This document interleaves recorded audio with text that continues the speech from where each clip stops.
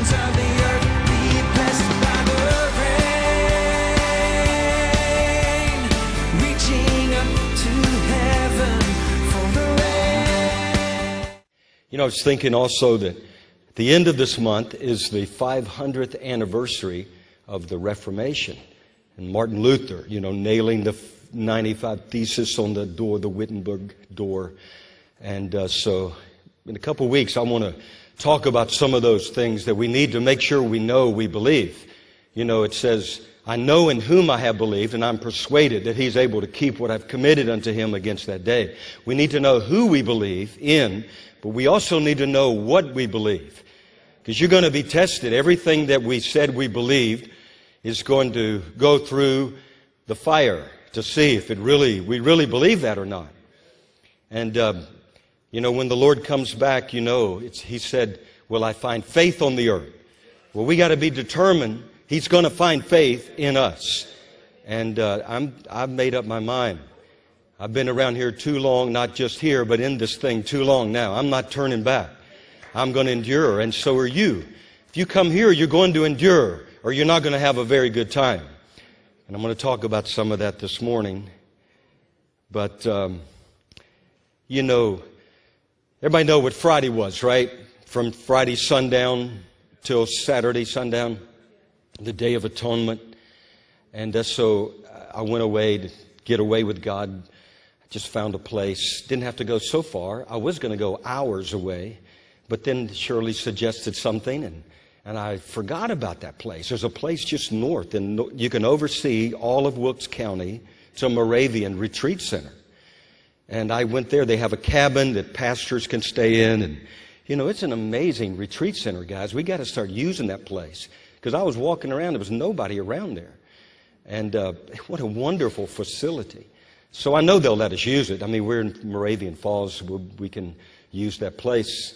But anyway, I was, when I was driving up there, it does take you to get to the north? Maybe 35, 40 minutes to get to that part of the county. And so I was listening to the conference, Brother Sadhu, some of the things, trying to relive what he said, because I forgot it. I mean, he's preached, 3 or 4 times, 3.5 hours. It's hard to remember all that stuff. You know what I'm talking about? So you need to go back and refresh your memory.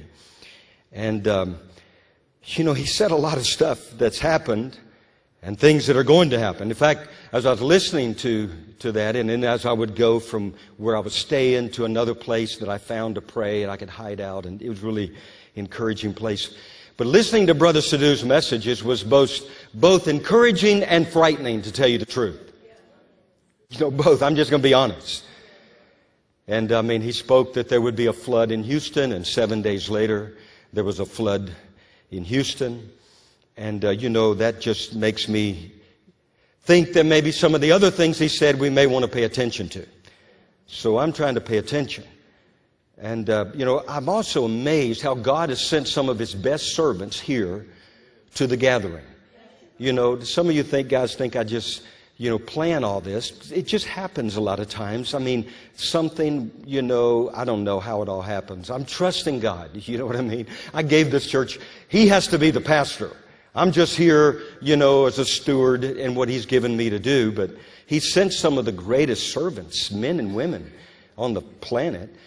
And now that's encouraging, but the other thing is, to much is given, much is required. But also, it tells me that we have a great calling. In fact, I heard that on the CD again, listening yesterday, that God has chosen this place. And then Etienne last week reminded us, God has chosen you. He's chosen this place. And one thing that Brother Sadhu said, He's chosen us to be a region of refuge. How many of you remember that? But you remember what he said right after that? Anybody want to take a shot? I bet you forgot.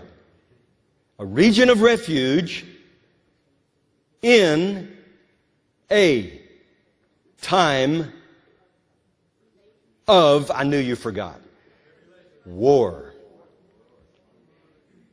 And I was, reliving that thinking. I heard an interview this week. What's his name? James Woolsey, former CIA director. We've been wondering, does North Korea have an EMP in the satellite that flies over America twice every day. How many of you knew that? Every day. Well, James Woolsey put the question to rest. He said, they do. And I wondered, why are they provoking us? And I'll tell you, there's a lot of things. You remember what El Sadhu said? He said, I wonder how you're still alive. That's what he said to the American church. I wonder how you're even still alive. And then he challenged us to pray, to intercede. And what an amazing time we're living. How many of you are excited to live in 2017? You know, it's incredible. Obviously, he saw something in us that we didn't see ourselves. He chose you to be alive in this moment of history. And he's going to prove himself faithful, because the Lord, I believe, this is not taking the scripture out of context. I believe it's real, that to much is given, much is required, but to whom much is required, much grace will be given. And that's scripture. We see that all through. Much, much grace. How many of you need grace? I need a lot of grace. James, you need a lot of grace. Dylan, David, you got a lot of grace. Guess what? You get a lot of grace. You think you'll ever use up the grace, the amount of grace measured to you? I don't think you ever will. Well, I was also, when I got in my little cabin, the really cool little cabin up there. And, but you know, you're just there by yourself. You look at the four walls and God. And I was thinking, you know, the scripture said in Jeremiah, if they had stood in my counsel, and I looked the word up, it meant session. I guess that's what the Presbyterians do. They're in session. Well, I told the Lord, I'm in session. All right? You and me. Shirley's not here. So it's you and me. My dog, no one's here. So I went into session, and he reminded me. You know, remember Jeremiah? He said that, in fact, let me just read that scripture. Verse 21 of chapter 23. He says, I've not sent these prophets, yet they ran. I've not spoken to them, yet they prophesied. Or preached, I thought. But if they had stood in my counsel and had caused my people to hear my words, not their words. Their words are not going to measure, not going to amount to much when it's all said and done, but God's word. Then they would have turned them from their evil way and from the evil of their doings. And I was just thinking how, you know, all those that have come along here, a true man or true woman that's sin of God, there will be an underlying message of repentance somewhere along the way. You know, it's not just to puff us up, how great we are, how wonderful. You know, no. It's how really all of our righteousness is as a filthy rag, and we need God. And we need to turn to Him. In other words, a true prophet is not going to preach a comfortable message. Sadhu didn't preach a comfortable message. The things he said. And this morning I was thinking, you know, maybe you should move around in your seat a little bit, get really comfortable, because I'm not going to be comfortable. I don't want to be comfortable. Been around too long. You know, and you don't know how much time you have. So you just go for it. It's like you. You have any guarantee you're going to be here tomorrow? How many of you? Can you guarantee you're going to be on the earth at 5 p.m. Monday afternoon? None of us. And so we should live as if it's our last day on the earth. But at the same time, we know that the Lord is good. Say, the Lord is good. And His mercies endure forever. Say it again. The Lord is good. And His mercies endure forever. The Lord is good. And His mercies endure forever. You know, forever means forever and ever and ever and ever. Well, I don't know how I'm going to get through all of this. This may be one of those words that lasts forever. You know, I don't know. I don't know. It could. I don't think so. No, I just want to deliver what He put in my heart. I was standing, I don't know what I'm doing there, but anyway, I had a picture of this one place I went where there's a rock. The other side, you can see all of Wilkes County, the whole county. But the other side, you look toward the parkway and there's a rock you can stand out on and it's beautiful, you can see forever.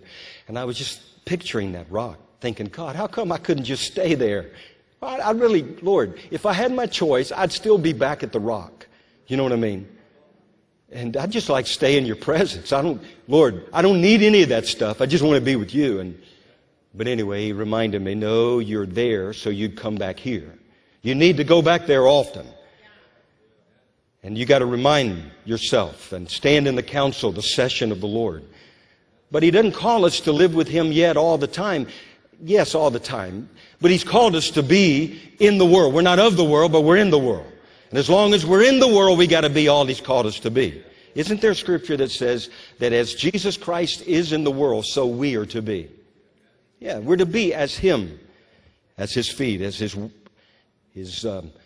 hands, as his voice, his spokesman. Now, I want you to go with me. I'm going to get in the Word, and then we're going to pray, and then I'm going to take off this morning. But look in 1 Peter and chapter 2. Say 1 Peter. That's a good scripture. You may want to. What if you meet Peter one day? Well, you are. We're going to. I'm going to meet him now. But you know what I mean. All right, 1 Peter, some of the scriptures would be on the screen, but there was a lot of them. And it's just always the way I've been. I just believe that God's Word has way more to say than I say. It's what I say you're going to forget. What God says you're going to be held accountable to.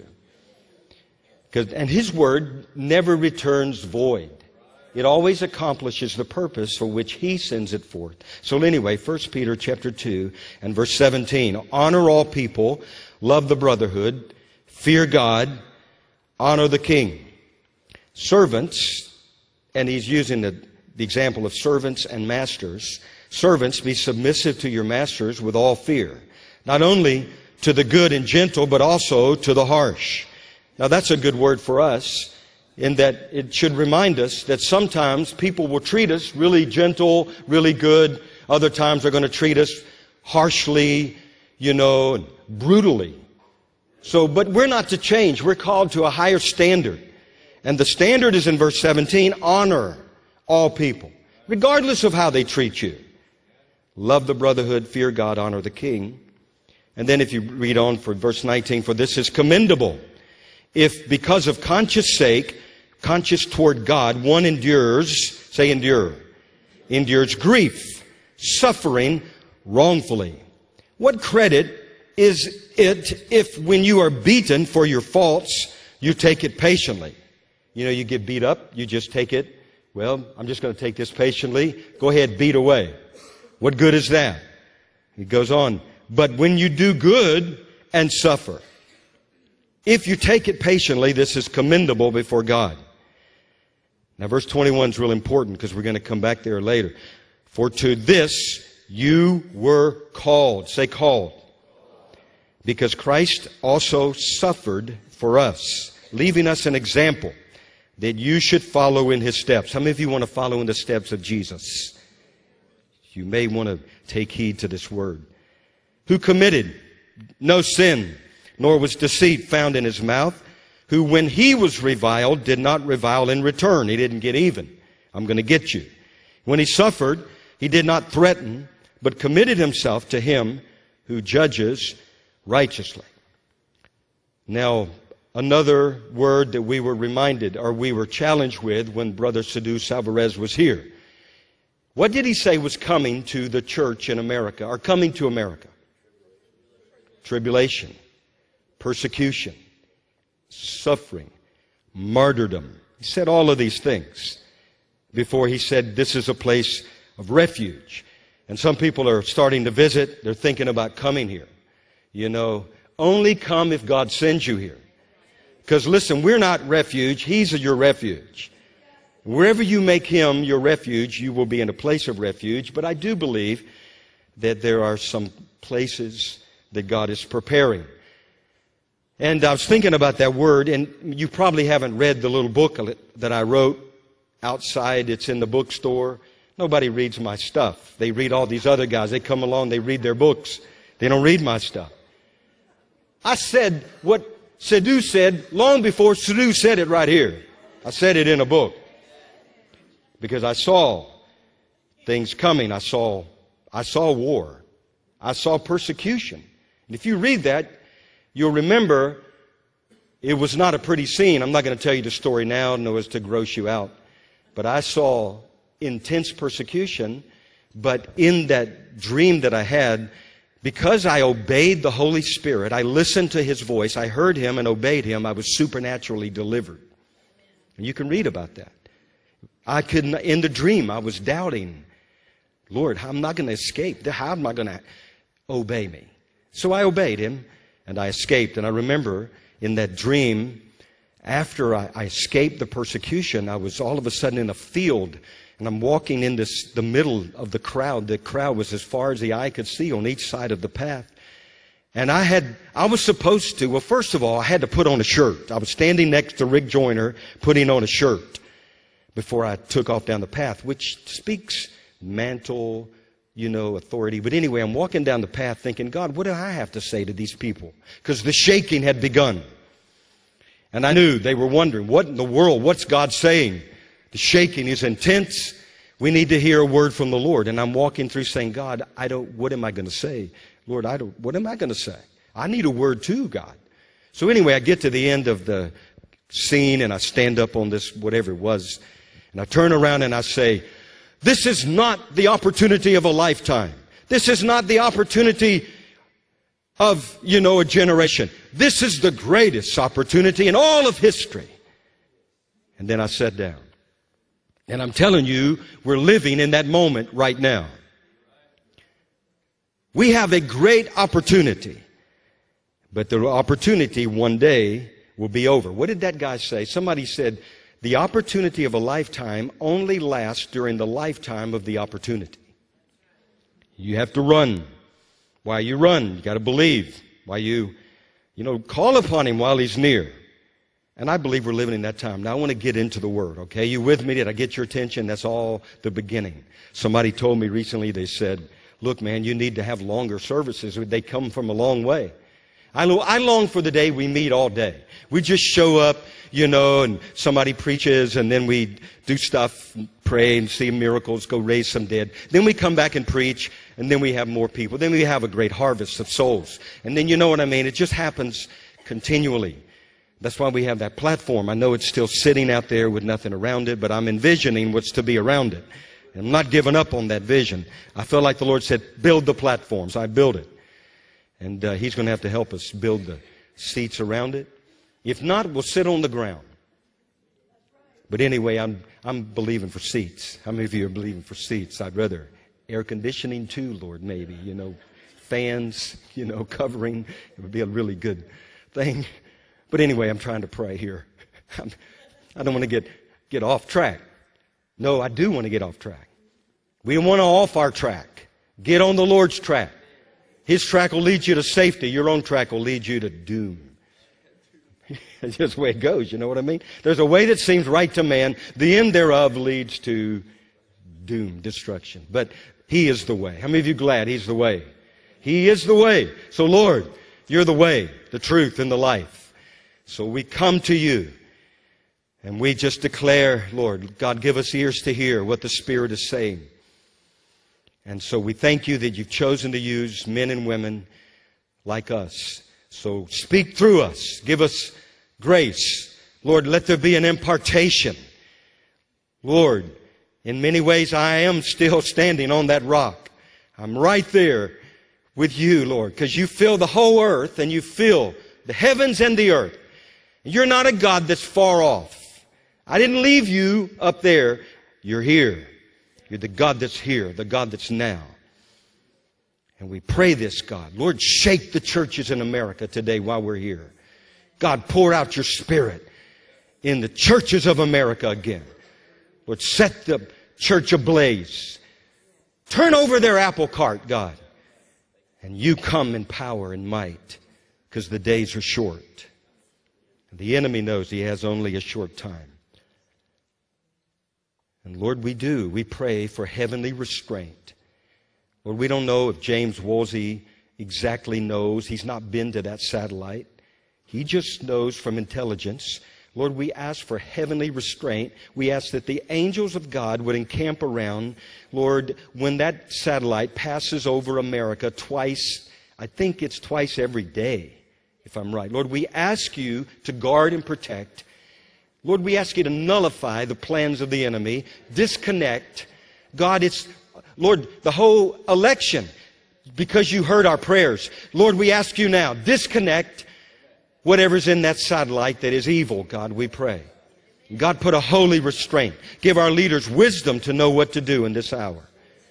Lord, if they're ignorant to your ways, God, we just pray for more angels to occupy positions all over the land, all around our borders and the seas, the north and the south. Because, Lord, our help is not in man. Vain is the help of man. Our helper is in the Lord, the maker of the heavens and the earth. God, we are history without you, but with you, we can make history. So we thank you, we trust you, we call on you. You are Lord. We declare your lordship over our nation this morning, over our sons and daughters. In Jesus' name, amen. Okay, let me get to the story. You guys with me? 2 Thessalonians, you don't have to turn there. But it says, now brethren, concerning the coming of the Lord and our gathering together with Him, don't be soon shaken, troubled in spirit or in mind, as if that day has already come upon you. That day will not happen unless two things happen. What are they? The great falling away and what? The son of perdition, the son of lawlessness. I believe that is the Antichrist is going to be revealed. Lawlessness will abound. How many of you think lawlessness is abounding today in America right on our TV screens? You know, with this thing going on with the NFL, I don't know if you read, I wrote a little something on it. But I was asking the Lord, what is there any spiritual significance about their taking a knee, during the playing of the national anthem and, all of this? And I felt like the Lord said, well, look in my Word. I believe God's Word speaks into every situation man will ever face. It may not have the exact ABC, 1, 2, 3, but the principle is there. And many times it will be exact. So I started looking in the Word. I don't know if you read it, but there are many occasions or reasons for kneeling in the Bible. One of them, it is an act of worship. It's boiling down to two, there's only two places you're going to worship. You're going to worship the Lord God, or you're going to worship the beast. How many of you know that? You're going to worship the Antichrist. Revelation says the whole world worship the beast, except for those whose names are written in the Lamb's Book of Life. That's why we got to get people's names in the Book of Life as quickly as we can. We must hasten the day of the Lord. So worship, in other words, honor. You bow and honor, and you know what I mean, stuff like that, and kneel. Then it was prayer and devotion and thanksgiving. Remember Daniel. They said, you got to bow to this image, but don't worship and all that stuff, and Shadrach, Meshach, and Abednego. But Daniel in particular, when he was not supposed to pray, what did he do? Did he hide? No, he just opens the window so the whole world can see. And he kneels down in prayer. He's not ashamed. And if you think about it, Daniel in his kneeling was actually standing for his God, but for the world. He was not going to bow to the politically correct crowd of the day. He was going to worship his God unashamedly, without compromise. And then to bow was a mockery and defiance. And that's what I believe is happening in many cases. I know they said it's equality, all that's junk. I don't know. Listen, I know that they started out doing it to mock the flag. That's how it started. Anyway, Jesus, remember the soldiers. They bowed before Him, remember? They took the knee before the Lord. They said, "Oh, hail, King of the Jews." You know what they were saying? "You not my king. You're not my king. Oh, hail, King. You're not even the King of the Jews." The truth was, He was the King of the Jews. And the truth is, they're going to bow one day too. And then it was a sign of submission and yieldedness to the pagan gods of the day.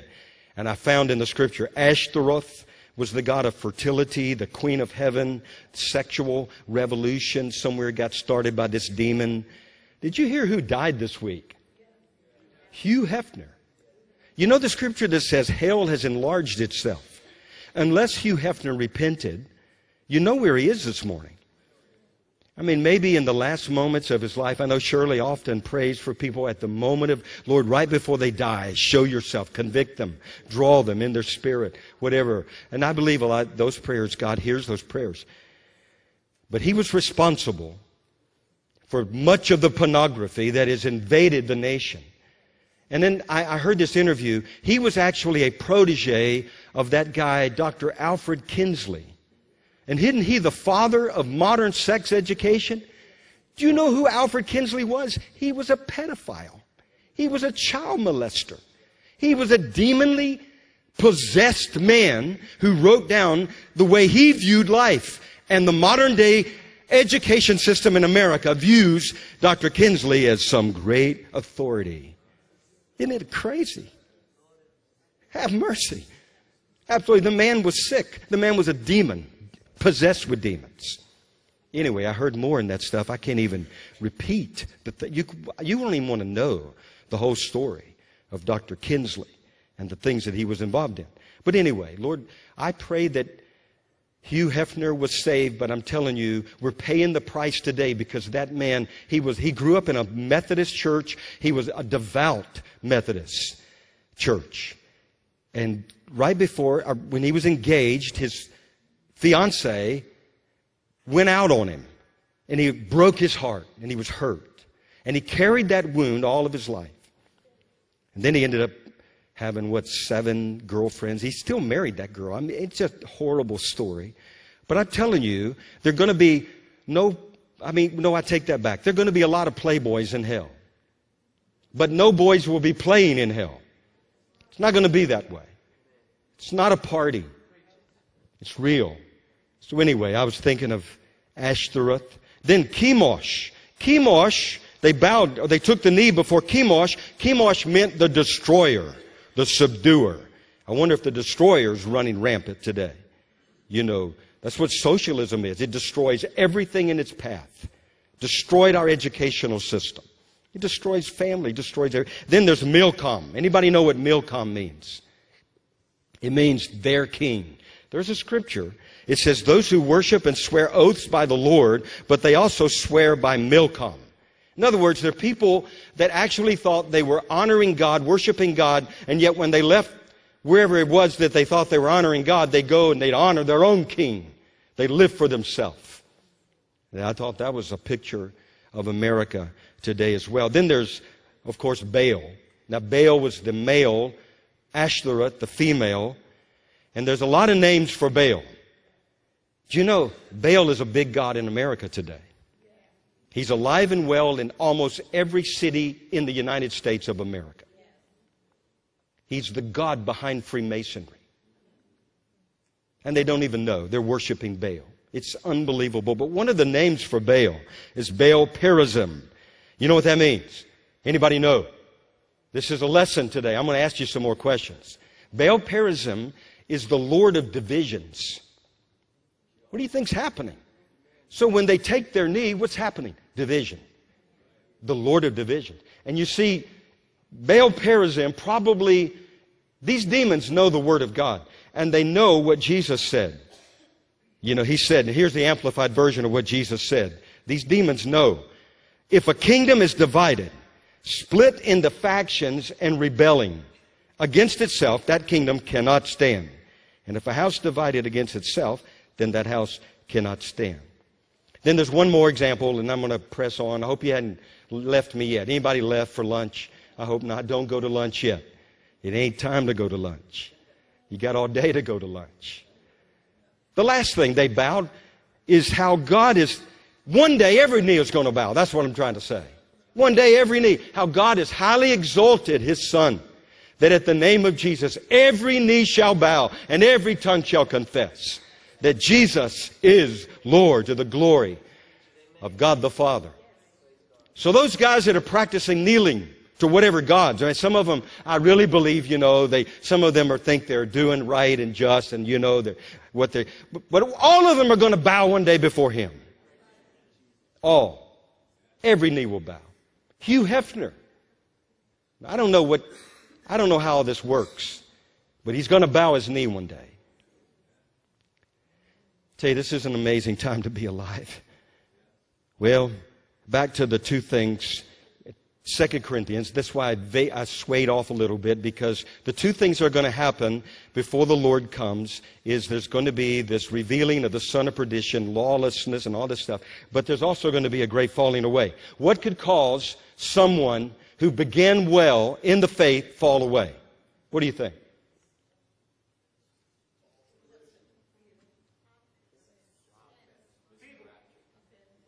Yeah. Those are all good answers. I can't hear them all. Shirley says sometimes I need a hearing aid. I don't need no hearing aid. I can hear well. What did you say? What did you say? I always tell her that. I say, huh? She says, sometimes you can't hear. I say, huh? It stirs the conversation, doesn't it? And then I repent. I didn't mean that. But anyway, you said some of it. Deception, false teachers, false prophets, false doctrine. If somebody, comes in with false doctrine, hopefully we will recognize it, because we're to be like the Bereans. You go and you say, now I want to see in the Word is what He said true. But the world's enticements can lead someone to fall away. The passing pleasure of sin. That was the life of a playboy. It was pleasurable for a season. I promise you, Hugh Hefner's pleasure is over. If he didn't come to the Lord. And then, not only false doctrine, but you know what else are going to lead people astray? Is no doctrine. No doctrine. They don't even want to go there. They think it's a religious word or something. Some kind of legalism. No. Listen, He said, my people are destroyed because of a lack of knowledge. We have to know the Word. That's why we have to know what we believe. You got to know the foundations of the faith. We're going to start a Foundations of the Faith class real soon. What I really was thinking, after this weekend, we ought to just have a boot camp up at that camp for everybody that wants to come the first time to practice for the harvest. Because most people don't even know some of the foundations of the faith. So maybe we should start with the faithful first. Then we can handle the harvest. So anyway, I'll work on that. I'll see how much it costs. It looked like a pretty cool place to go up there and get away and run through the woods, have fun. I found I'm all by myself walking through the entire 600 whatever it is acres. Nobody was around. So I found somebody left their Frisbee from a summer camp. So I picked it up and I'm playing Frisbee by myself. I'm glad nobody was watching. They'd say, well, who is that guy there playing Frisbee? One time it got close to the water. I was not going to go in the water if it went. So anyway, we got to get back. 1 Peter chapter 2, 19 through 21. So let's get back there. Let's go back. All right. We're going to launch here pretty quick. 1 Peter chapter 2, verse 19, he says, it's commendable. It's not that commendable if you're beaten for your own faults and you take it patiently, but if you do nothing worthy of that beating and you take it patiently, then it's commendable before God. And then in verse 21, it says, for to this you were called. You were called. I want to talk about the calling to suffering. How many of you want to answer the calling? How many of you have a call on your life? If you're a believer, you have a call. First of all, to be a son or a daughter of God.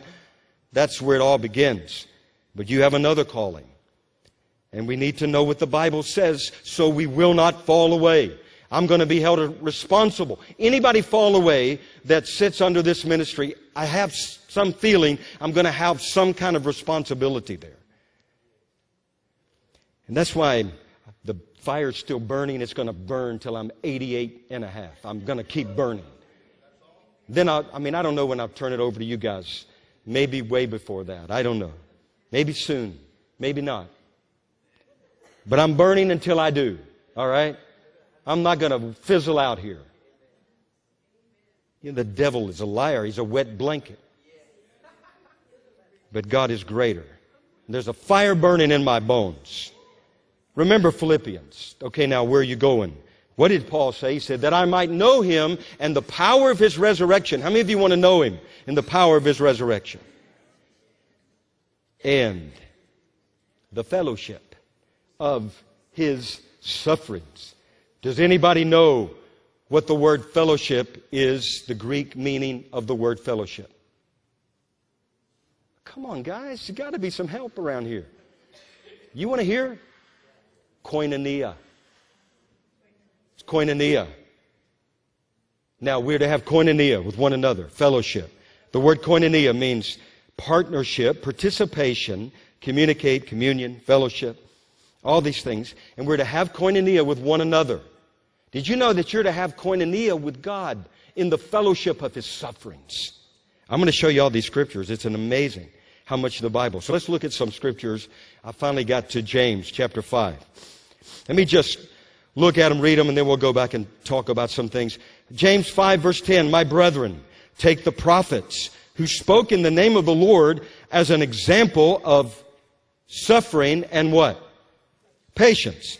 Indeed, we count them blessed who run for their lives when they're being threatened. No, that's not what it says. Who do what? Who endure.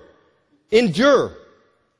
I told Shirley this morning, when I somehow I'm going to get to some of those 95 theses, I want to talk about some of that, but I feel like we're living in a day of reformation. There's a new reformation, the restoration of all things. And one of the things today, the church of the end times needs to stamp down on some kind of, stamp on somebody's wall, is that there will be a remnant that will endure all things to the end. They will not give up. They will not quit. They will not back down. They will endure to the end. And then he says, you've heard of the perseverance of Job. You've seen the end intended by the Lord. That the Lord is very, what? Compassionate and merciful. Many people bail out right before they see the end intended by the Lord. You think that's possible? I know it's possible. They quit. They give up. They throw in the towel. And they never see the end of the story. There's an end of the story. There's an end to the book. Your book, your life story. You hadn't got there yet. Right? Anybody at the end? No. You're still here. So there's more to this story than what you're reading right now. So hang in there. All right, 1 Peter chapter 4. But moan and groan to the extent that you are partaking of Christ's sufferings. Is that what it said?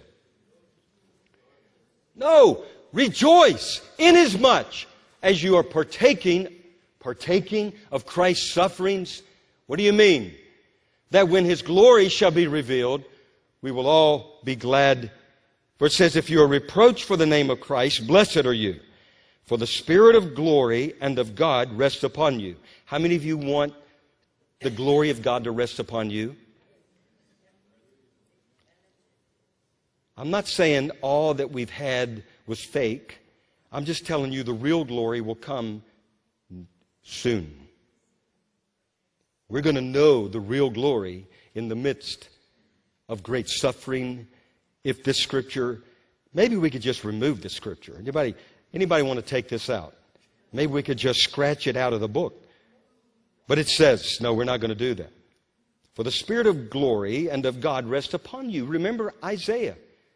Arise and shine. Darkness shall come, and the glory of the Lord shall arise on you.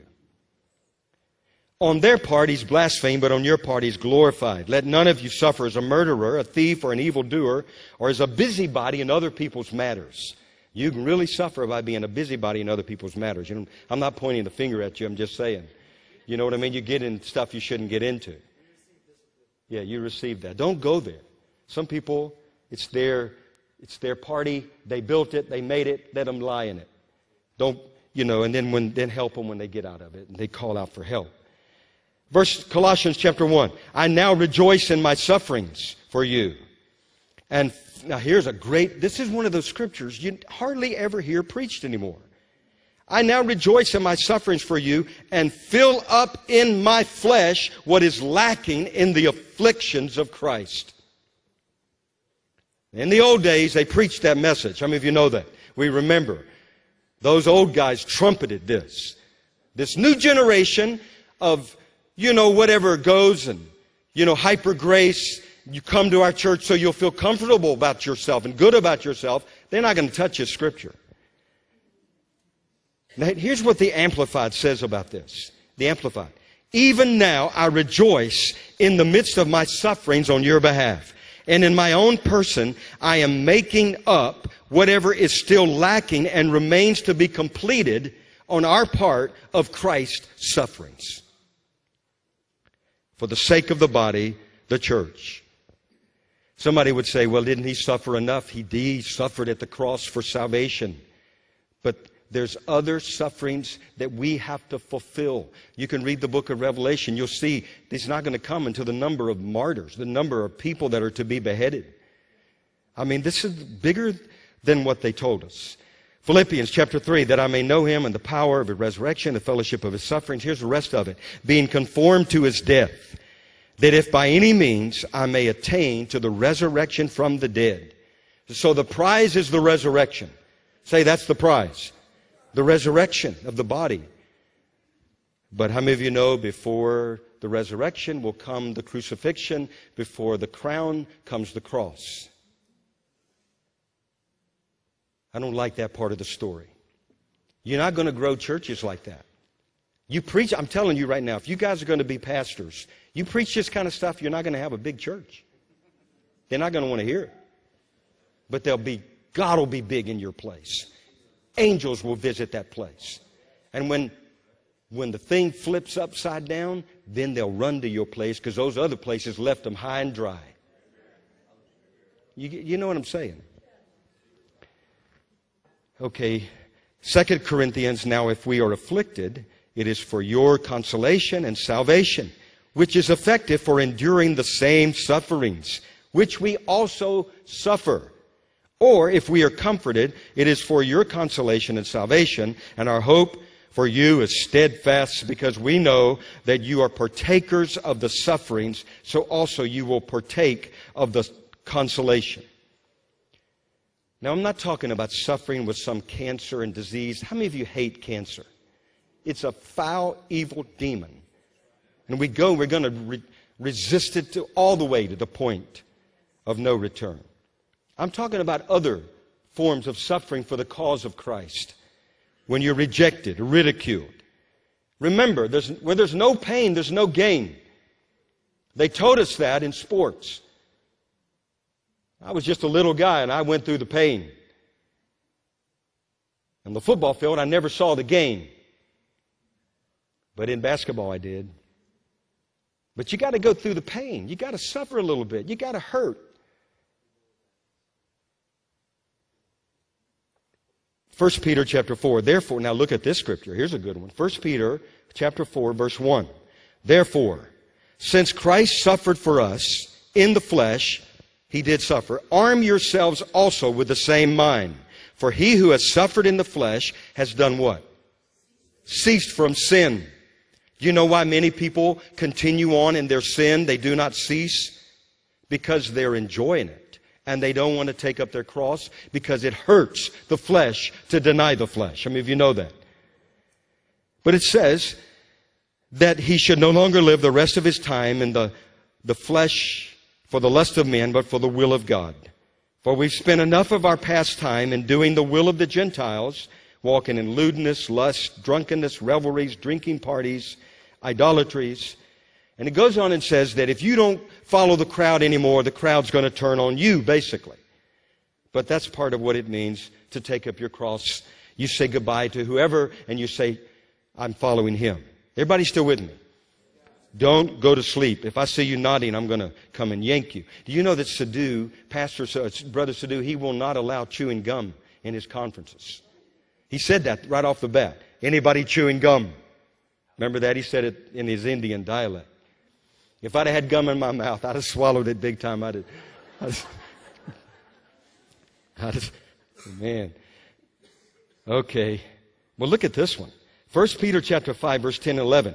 But may the God of all grace, say all grace, who called us to his eternal glory by Christ Jesus, after you have suffered a while. Why does that have to be there? God, can we take it out?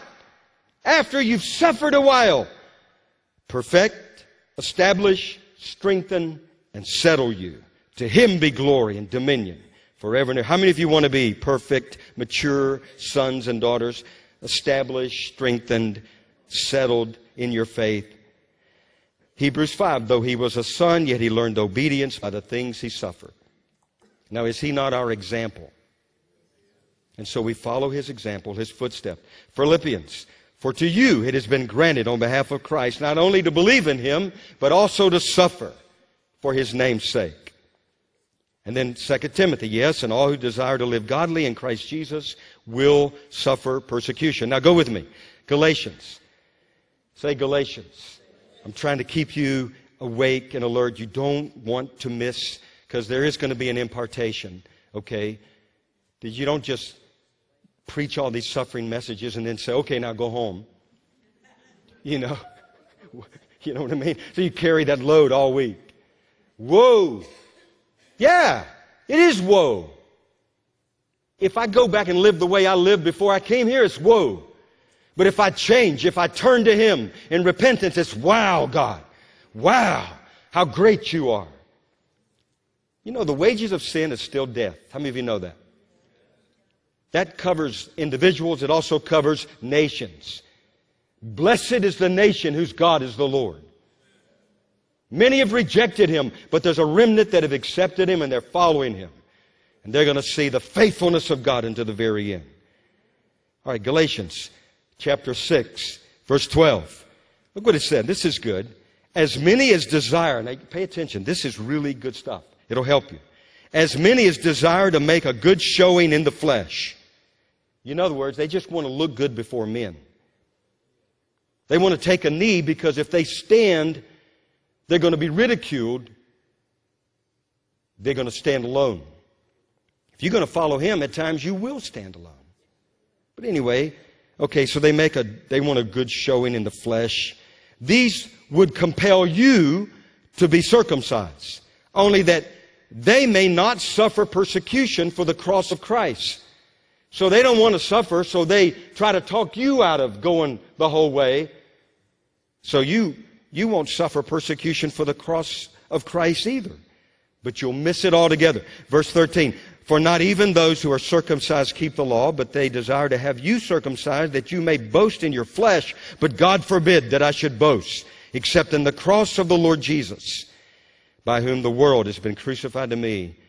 For in Christ, it's neither circumcision and uncircumcision. It's not your religious formality. It's not your religious political correct.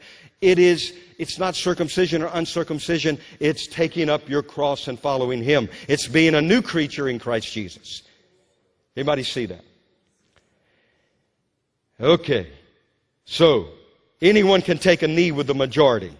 But it requires one take up his cross and if need be suffer persecution to stand alone in this hour. But there's going to be a great price. Great price. You know, God has always sent the right people at the right time, I feel like here, with the right message. How many of you believe that?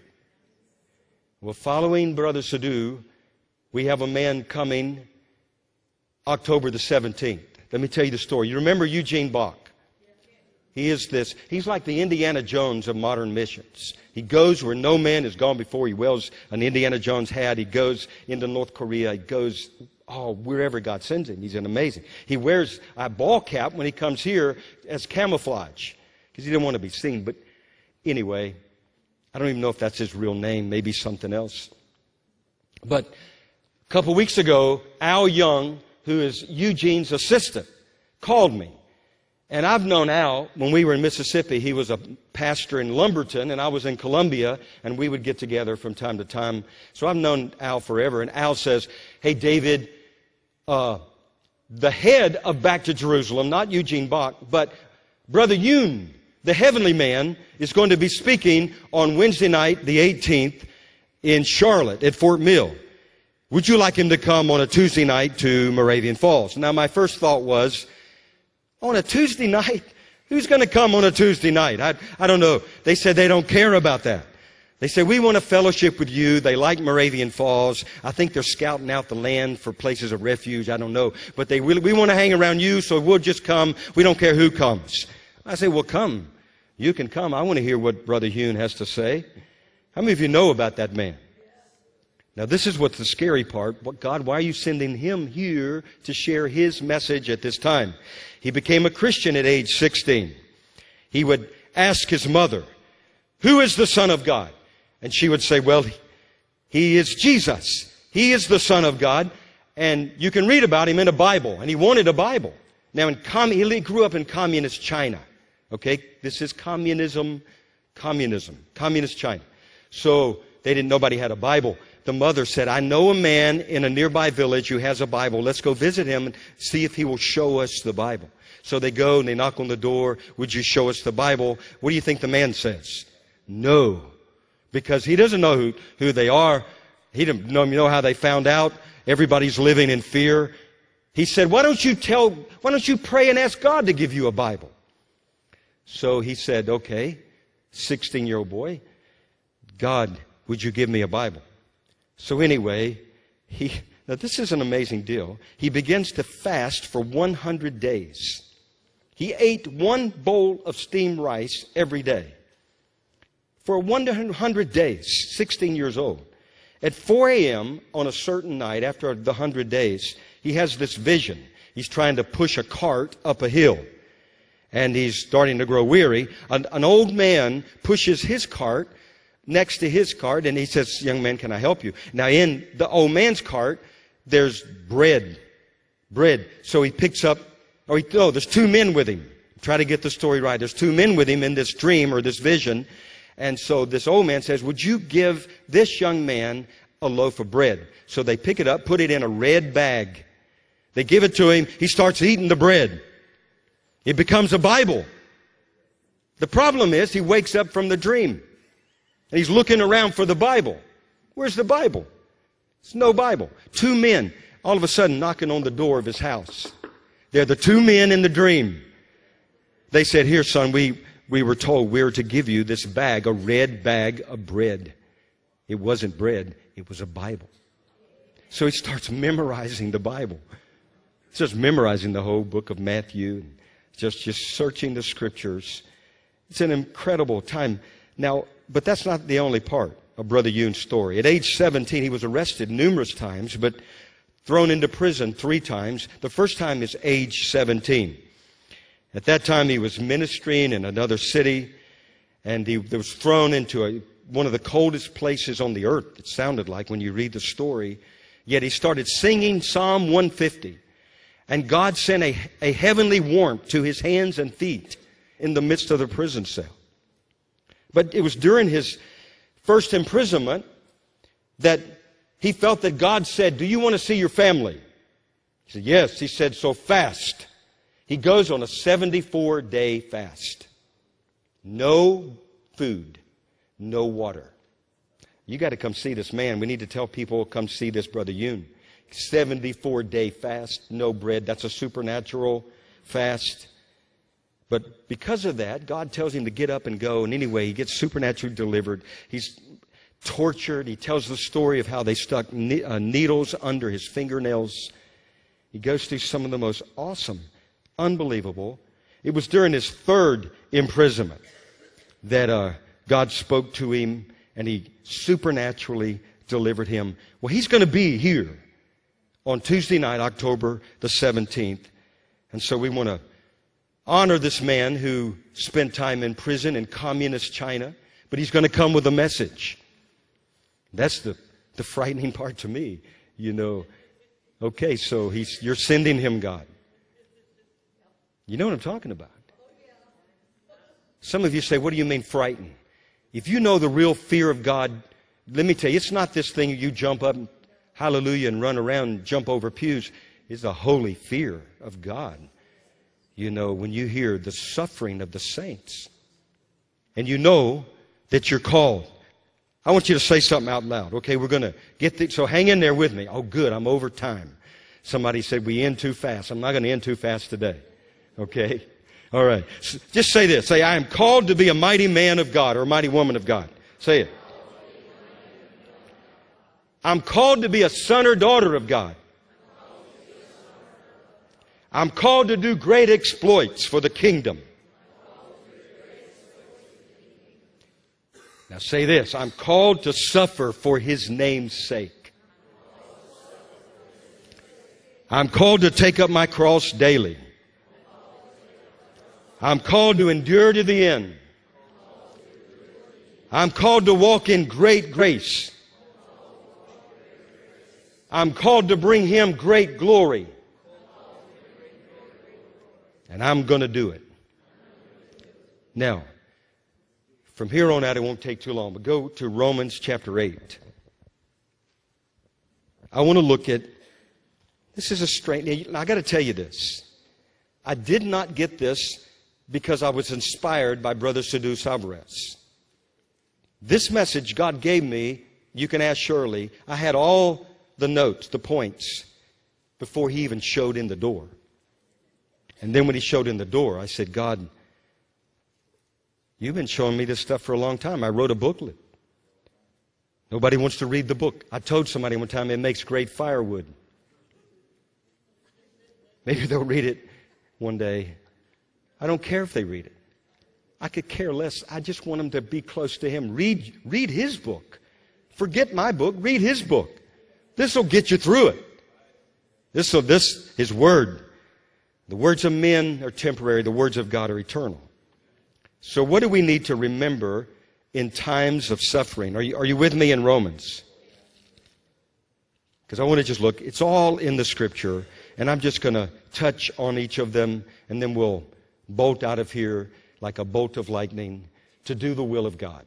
Because there's going to be divine assignments, appointments. You know, many of your disappointments are to get you in the place where you would have a heavenly appointment. You don't know that. You go through stuff. It's so God wants you to go through so you can get into what He's up to in the midst of that place. And the people that are walking there where you walk, so you can identify with them and give them great hope. Okay, Romans 8, verse 14. For as many as are led by the Spirit of God, these are the sons of God. For you did not receive the spirit of bondage, again to fear, but you received the spirit of adoption, by whom we cry out, Abba, Father. Say that, Abba, Father. Father, Father. The Spirit Himself bears witness with our spirits that we are children of God. And if children, then heirs. Heirs of God and joint heirs with Christ. If indeed we suffer with Him, that we may also be glorified together.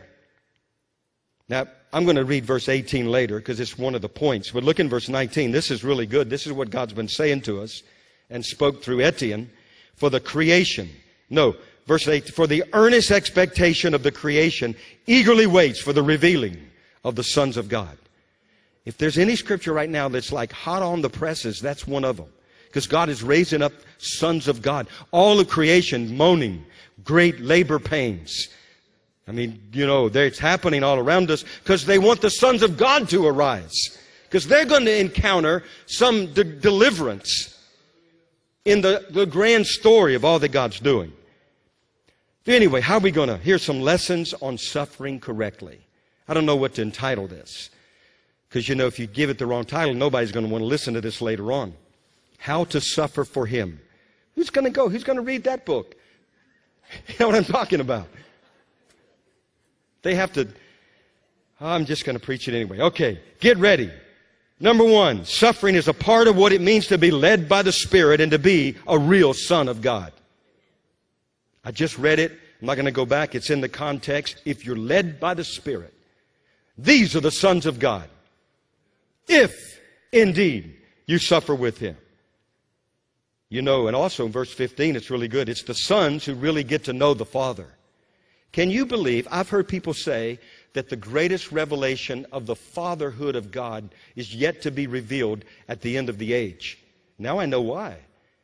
You go through this stuff, it's like, Abba, Father. It's like, whoa, the Father will become known. There'll be a revelation in the midst of suffering. Then verse 18, now here's number one. Number two, number one was what? It's part of what it means to be a son of God and to be led by the Spirit. Number two, verse 18. For I consider that the sufferings of this present time, say this present time, they're not even worthy to be compared with the glory which shall be revealed in us.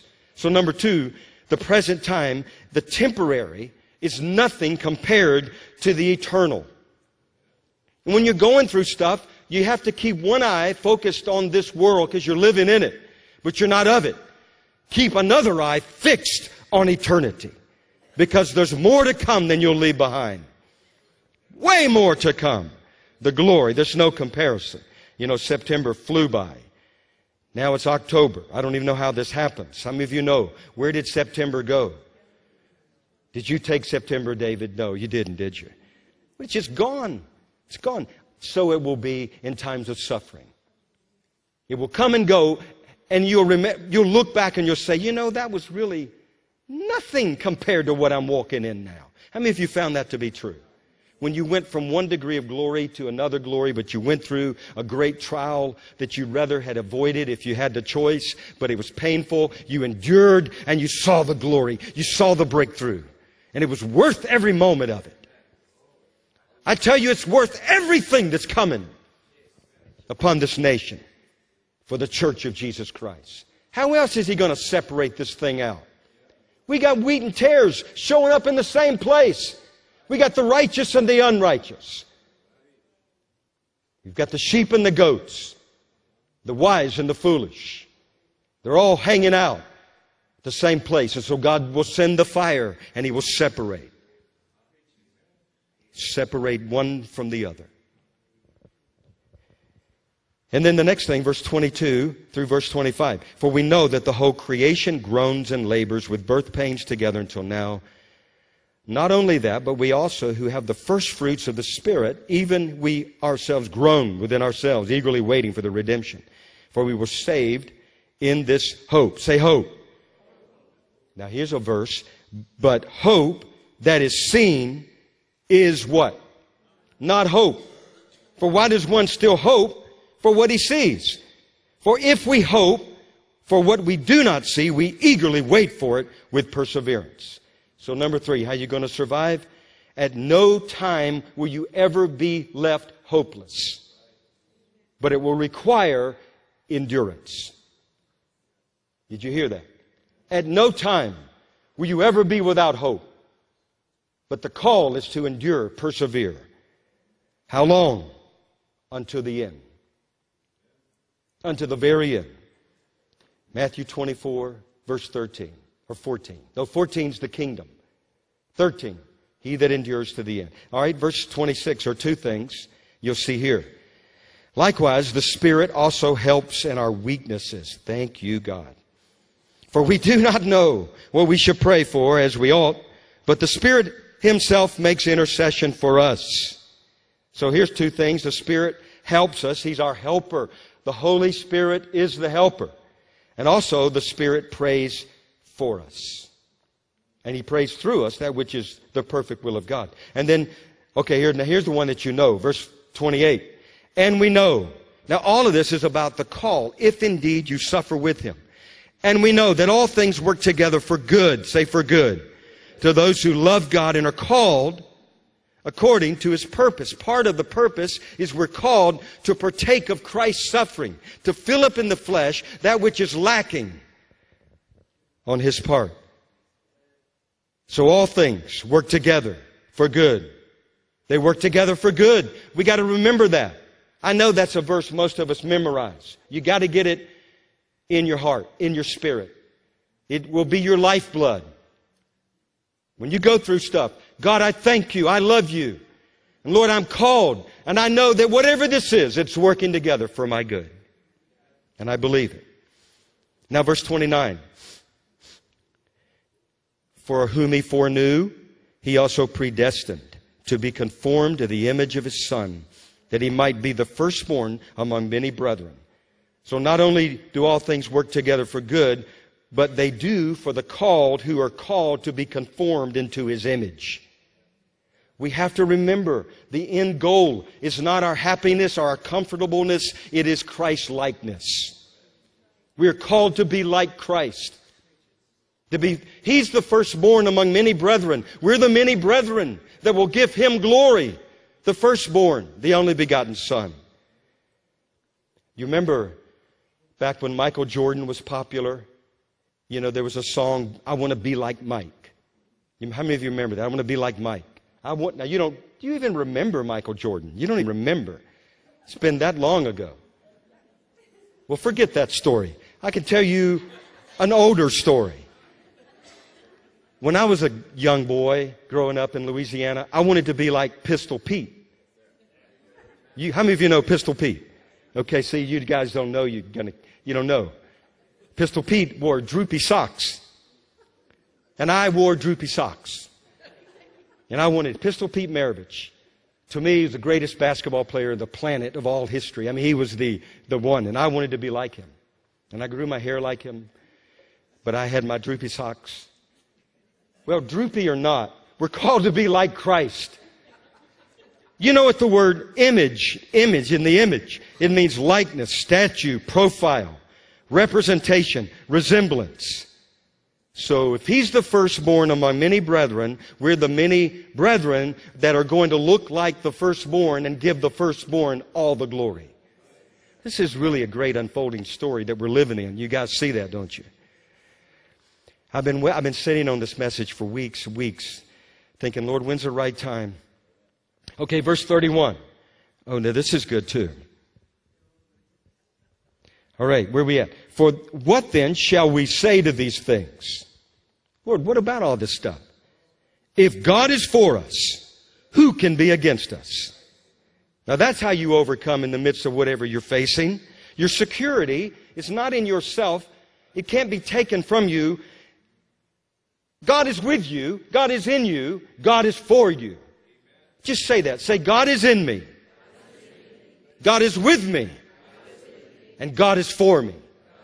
So you know what that verse really means. If God is for you, who cares who's against you? The whole world can be against you. They can line up on CNN and they can put out the weekly CNN lie and say, we are opposed to you. So what? God is for me. I don't care if CNN is against me. If God is for me, God has the final word, not CNN. You know what I'm talking about. All right, verse 32. If he did not spare his own son, but delivered him up for us all, how shall he not with him also freely give us all things? I like this one. So, do the things he gives you freely, all things, do they run out when you find yourself in a heap of trouble?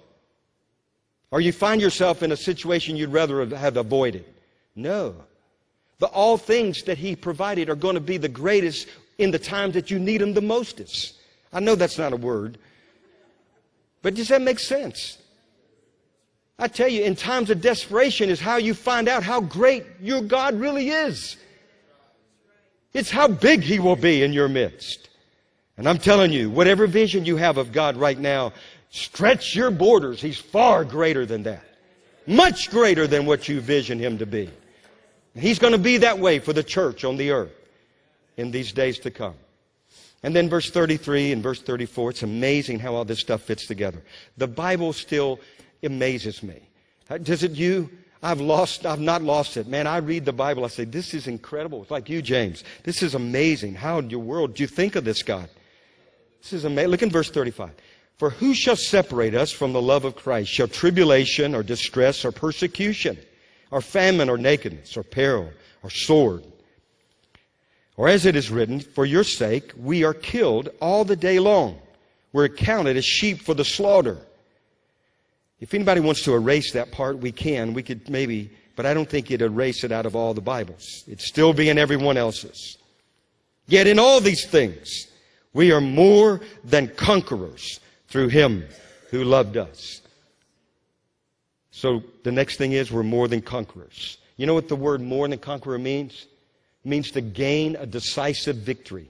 You don't just squeeze in with the last second, come from behind. Now that would be pretty good too. And I think a lot of that's going to happen. But it's a decisive victory. I'm just be honest, when I was a little image of Pistol Pete, I didn't want to just beat people, especially those that were bigger than me. I wanted to squash them. I wanted to drill them. I wanted to destroy them, annihilate them. I'm just telling you, that's the way I was. Man. I remember times I could almost I played basketball so much growing up in Louisiana. There were times I could probably blindfold and I would hit them. I'm telling you. It's just I was in my dreams. It was probably a little idol that I had at that time. But I'm glad nobody told me, because I sure enjoyed beating up on those big guys until it came time to put it away. We should go play basketball sometime. See if I could still do it. Let's go do it, man. I don't know if I could even. But there was a day. I'm telling you. You know what I mean. How many of you guys know what I'm talking about? You know, when you're a kid, man, you got the fire. Nobody can stop you. I don't care. 6 foot. I was only 5. No, I was 4 something. I don't know how tall I was. But anyway. Okay, more than conquerors. I got to get through while I still got your attention. All right, the next thing. This is number 11. Say this is the last one. Okay. Not only more than conquerors, but verse 39.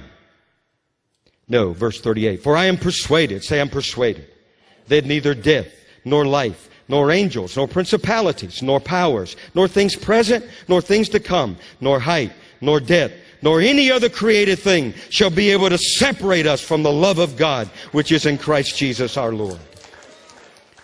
Wherever you are, regardless, whatever you go through, nothing will separate you from the love of God. So our part is to do what Jude 21:20 and 21 says. But you, beloved, building yourself up on your most holy faith, praying in the Holy Spirit, keep yourselves in the love of God, looking for the mercy of our Lord Jesus Christ unto eternal life. Keep yourself. Remind yourself. I'm the loved of God. I'm the beloved. That's my name. I'm the beloved of God. But you're the beloved of God. Keep yourself in that love. Don't let anybody talk you out of it. Nothing will separate you from that love. So if you're in the middle of a prison cell and they're sticking needles up your fingernails, I'm the loved of God. Thank you, God, that I get to count worthy to take up what is lacking. I love you that much, God, that I get to share. I am in koinonia with you. And Lord, I thank you that whatever sufferings of this present age, they will not even begin to compare with the glory which shall be revealed. Hallelujah. Does that make sense? Amen.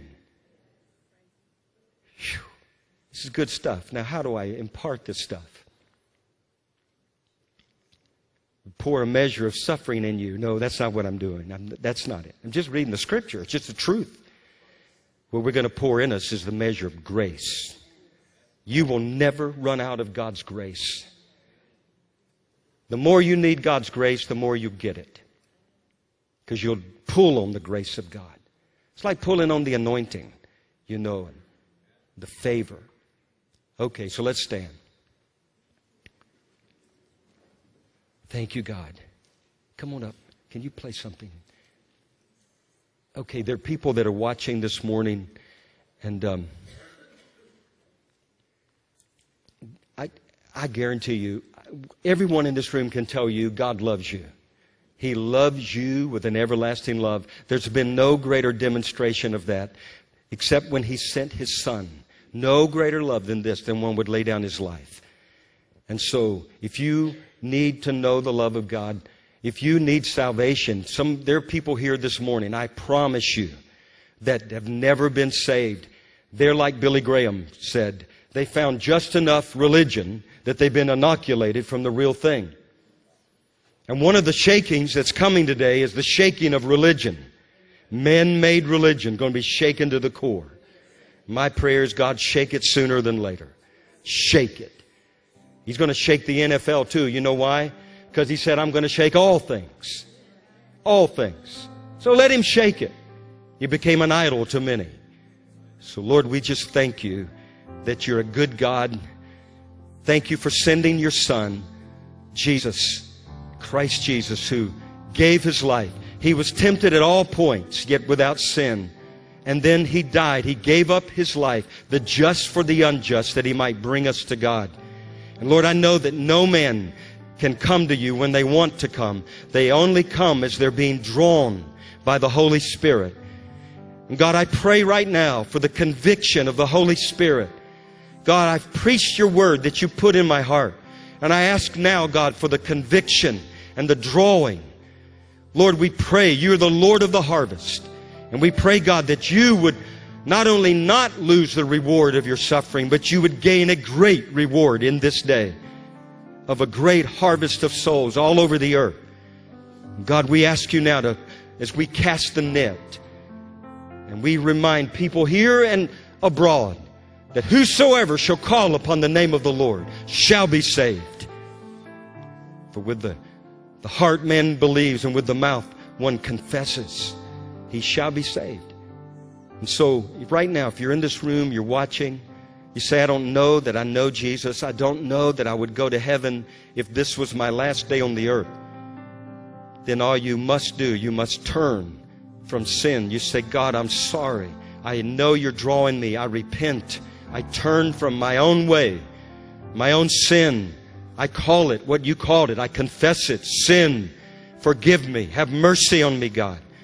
And I thank you that Jesus died for my sin. I can be forgiven. Do you know Hugh Hefner could have been forgiven if he had come to Christ? Of all that he did, he could have been forgiven. But you can be forgiven today. And so just cry out. Say, God, forgive me. Come into my heart. Cleanse me. I put my trust in Jesus and in His death and resurrection. Some of you, you've fallen away. You're not where you were.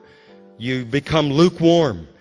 Can I remind you, it is a dangerous place to be at this time in history, to be lukewarm.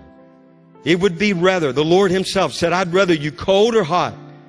But because you're lukewarm, I will vomit you. That's what the word means. I will spew you out of my mouth. You don't want to be in that number. And so if you've lost the fire, there's time. That's why you're here today. Say, God, send the fresh fire. Send the fresh anointing in my life. Forgive me that I've grown cold. Forgive me that I've compromised. Lord, the little foxes spoil the vine, and I've allowed little foxes to enter in. And God, today I repent and I come back and I drive out the foxes and I say, God, you're my Lord. Jesus, I surrender afresh to you. I'm coming home. Change me. Fill me. Fresh.